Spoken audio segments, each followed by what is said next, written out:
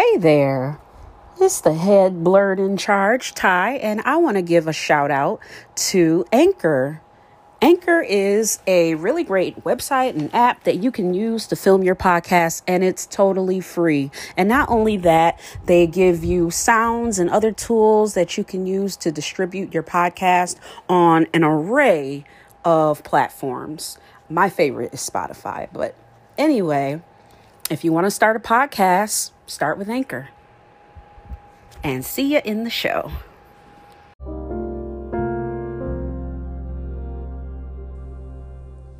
Today's episode is dedicated to Lanisha Lala Johnson, a beautiful young woman out of Buffalo, New York, whose life was recently cut short due to domestic violence.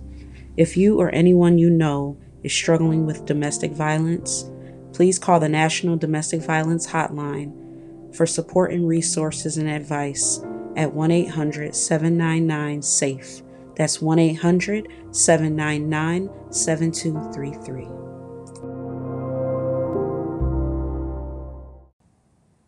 The most disrespected person in America is the black woman.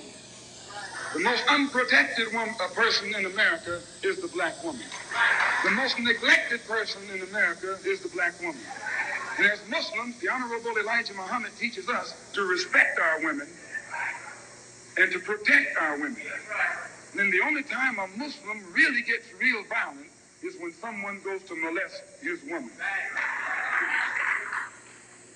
We will kill you for our woman. I'm making it plain, yes. We will kill you for our woman. We believe that if the white man will do whatever is necessary to see that his woman gets respect and protection, then you and I will never be recognized as men until we stand up like men and place the same penalty over the head of anyone who puts his filthy hands out to put in the direction of our women. Rekia Boyd, Ayanna Stanley Jones, Miriam Carey, Sandra Bland, Corinne Gaines, Atiana Jefferson, Breonna Taylor, Ma'Khia Bryant. These are just a few of the black women and girls who lost their lives at the hands of law enforcement. Yes, y'all. Shout out to my blurreds. But today's episode, I'm shouting out to my girls and to my women, to my non-binary femmes, to my trans girls and women, and wherever you fall in between. We got to talk about this. We got to talk about how young black women and girls are not protected.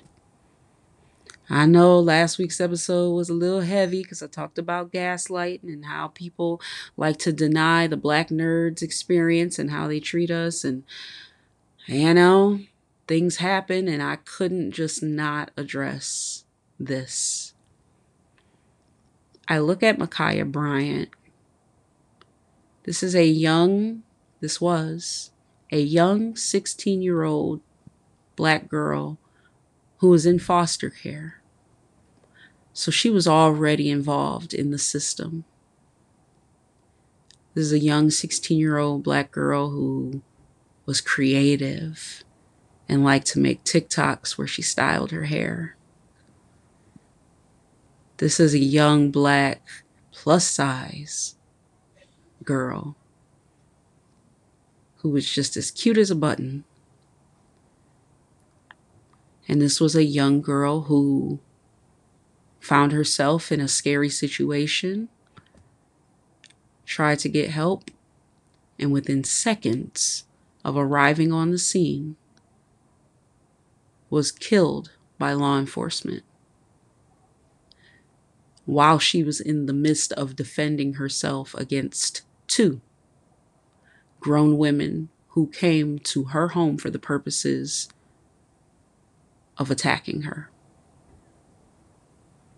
Let that all sink in.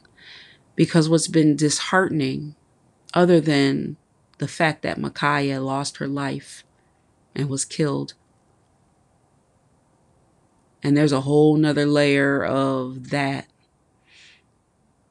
but I find it disheartening to hear and see Black people, and specifically Black women, justifying this young woman's death. And it just goes to show how this system of white supremacy is so ingrained in us to even call something like that justified. Y'all may not agree, and that's okay. You can go to another podcast. But I said what I said. That baby girl should still be with us. She should be finishing up school. She should get ready to move on to her next journey.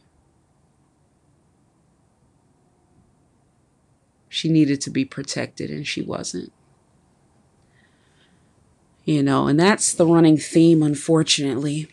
Black girls and Black women are just not protected. Like, I'm just going to say it because it's true. As a Black woman who used to be a Black girl, who lives in America, because I can't speak for any other country because this is the country I live in, I can tell you we're not protected. I can name specific instances where I wasn't protected. And I don't understand fully why that is. A part of it is patriarchy. Okay, maybe I can understand to a degree where it comes from. Because Black women, Black girls, we live at this intersectionality between the patriarchy, which is a system in and of itself, and whiteness and white supremacy, which is a whole nother system in and I think on the topic specifically of Blue Ivy, Black children are often just not given the opportunity to be seen as children. We've seen that in really very deleterious ways with, people like Mike Brown and Tamir Rice, but it still echoes in this scenario where we look at Blue Ivy, and for somebody to be talking about this baby like this, it's bad enough that you're hating on grown women like this, but when you're talking to a child like this, it really speaks to the fact that you're not even looking at this young woman. She's not even a young woman. She's a baby. You're looking at this baby like she is on your same level, and that is scary to me because that means you don't even feel the need that you need to protect her. And we need to protect our babies, especially Black children in this nation. We need to protect them. I can get Black women, and when you see Ari so upset like that, what Ari is really talking about is the fact that Black women continue to be presented on this chopping block and not protected by our men, by each other, etc., and by community. And we have such a strong community. So this touched me in a very real way because it always ends up really at the core speaking to the nastiness and the cancer that really is growing within society of a willingness to speak this type of wickedness. So as I was saying, Black women and Black girls live at the intersectionality between the patriarchy and white supremacy. See, white women, they feel the heat of the patriarchy, but they're white, so they benefit from whiteness. Black men feel the heat of racism, but they're men, so they have the patriarchy on their side. And then you have Black women. And God forbid you have other intersectionalities. Because it's one thing to be a Black woman, but then to be a fat Black woman, to be a dark-skinned Black woman, to be a queer Black woman, then you have a whole nother subset of people against you. And no one to defend us. Which is why we have become more outspoken. I was on TikTok earlier, And I came across a video where a woman was in a restaurant and another patron of the restaurant, who was a white woman, came up to this woman and began touching her locks. The woman, rightfully so, defended herself against this woman, and the manager asked her to leave the restaurant, citing that he wanted her to leave because she was being aggressive. I'm sorry. What is the right recourse of action when someone invades your personal space? When someone doesn't respect your boundaries? In the age of COVID, in the middle of a panini, this white woman felt it was her right and it was her curiosity and whatever else you want to call it that justified her in touching this other woman's hair. Now, I have locks too. And homegirl would have drew back a nub. And it just goes to show that Black women, we out here. This woman was defending herself and she's being told she's aggressive. She's being asked to leave the restaurant. What sense does that make? You know, I was recently going through some things at work, and I'm the only Black woman on my team. I'm currently the only Black person. And I had been experiencing some things, you know, some racial undertones, some prejudice, some microaggressions. And I was being told that I needed to meet my coworkers at their level, that I needed to be getting along with them. But they were the ones that were causing me harm. They were the ones that were making me uncomfortable at work. They were the ones going behind my back to the other Black coworker at the time to figure out what my problem was. Yet I have to give them grace. I just don't understand why Black women are always required to discomfort ourselves in order to come to the aid of the ones who are causing us harm. It's really such an interesting dynamic. The thing about Black women is we are multifaceted. We are beautiful. Oh my God. What we can do with our hair alone is beautiful. You know how much creativity and time and talent it takes to do your hair as a Black woman? To dress, to put your eyelashes on, to do your nails, to get your nails done a certain way. But then when we do it, it's called ghetto. But when the Kardashians do it, it's called edgy. It's called innovative. But that's a whole nother conversation. Spend a lot of time trying to silence Black anger, especially when it's justified. And it's really time that we stop being upset about the anger people feel about being wronged and spend more time focusing on ending the things that are harming people. For those who don't know, the jury in the Derek Chauvin trial got the case today. Representative Maxine Waters said that anything less than a guilty verdict was an injustice and that Black people really should start being more confrontational. And of course, people took this as some rally for violence, and people are actively trying to silence her. And this happens on smaller individual levels too. In fact, almost any time a Black person expresses some type of grievance or anger, the response is to either get over it or that they're tired of hearing about it. When realistically, if Black people spoke up every time we were wronged, we would never stop talking, which means we only speak out as it stands when something is truly wrong. If people were truly tired of hearing our voices and our rage, we'd put more energy into righting these wrongs and less energy into tone policing. But it's not about right and wrong, it's about using silence to uphold the status quo. I don't know what the solution is, y'all. I really don't. But I want Black women to keep on living. I want us to keep on being outspoken. even when they try to label us the angry black woman. Be outspoken anyway. I want us to wear our long nails and our lashes and feel cute, even if they call it ghetto. Do it anyway. I want us to be excited about Star Wars and Marvel and comic books, and they can call it nerdy, but do it anyway. I want us to be excited about math. I want us to be excited about being alternative.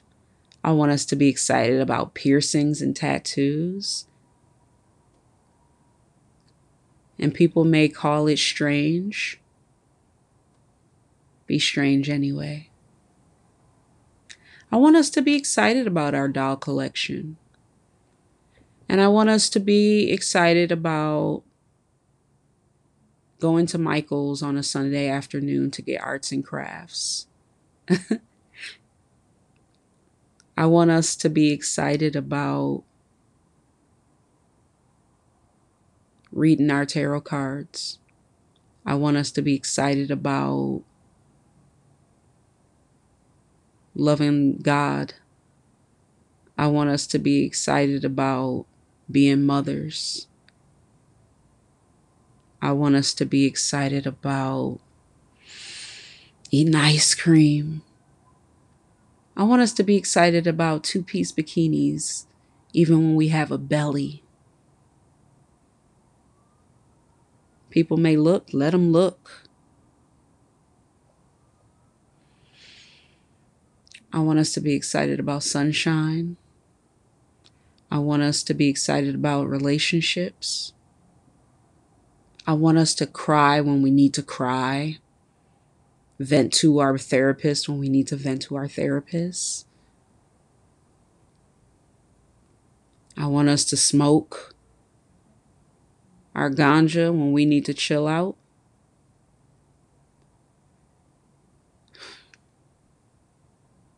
More than anything, my black women and my black girls, I just want us to live and love and be protected. You know, it's unfortunate because I've heard the quote, you know, we love our boys, but we raise our girls. And it's so true.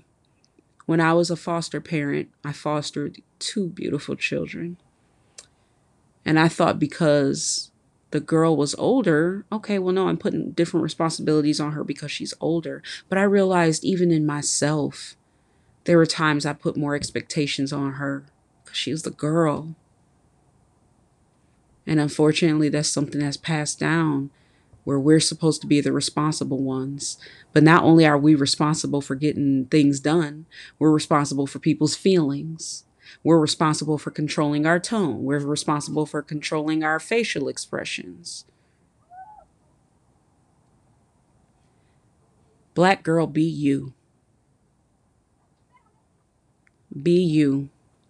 If you still want to wear pigtails until you're 12 years old and watch My Little Pony, be you. That's fine. I just want us to live and continue being who we are, who we were called to be. People gon' talk. People gon' have a problem with it. But guess what, black girl? Guess what, black woman? Guess what, black non-binary femme? Guess what, my black trans sis? I love y'all.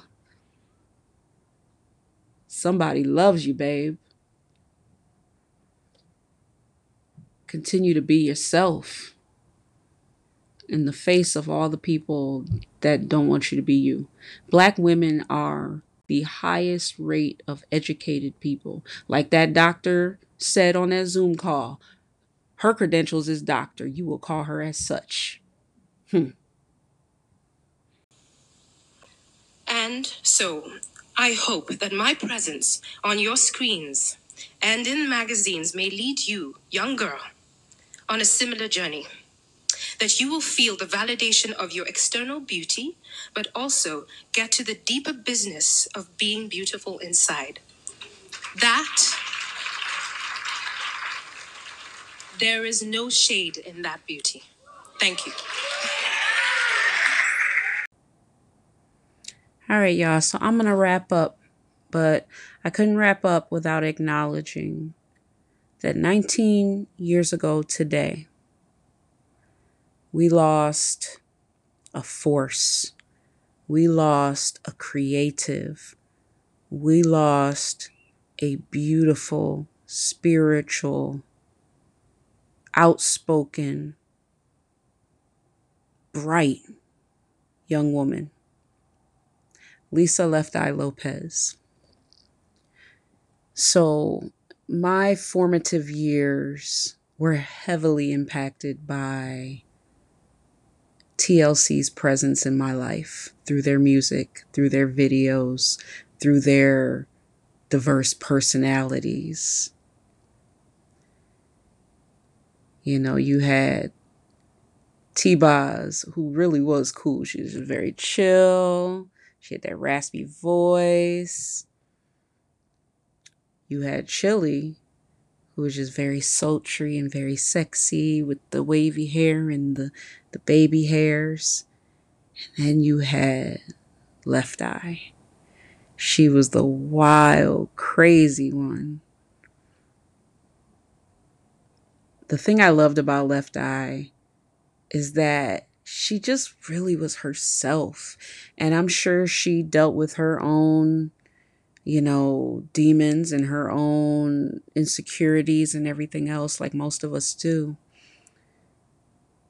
But she always was herself, unapologetically herself.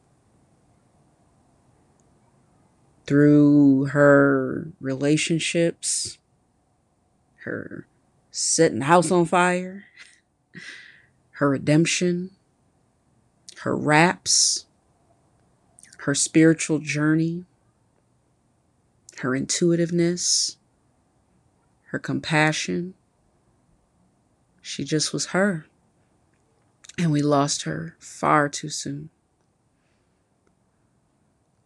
So, Black girl, Black woman, I love you. I will see you in the next episode. And I'm going to end this with our dear Left Eye. Catch you later.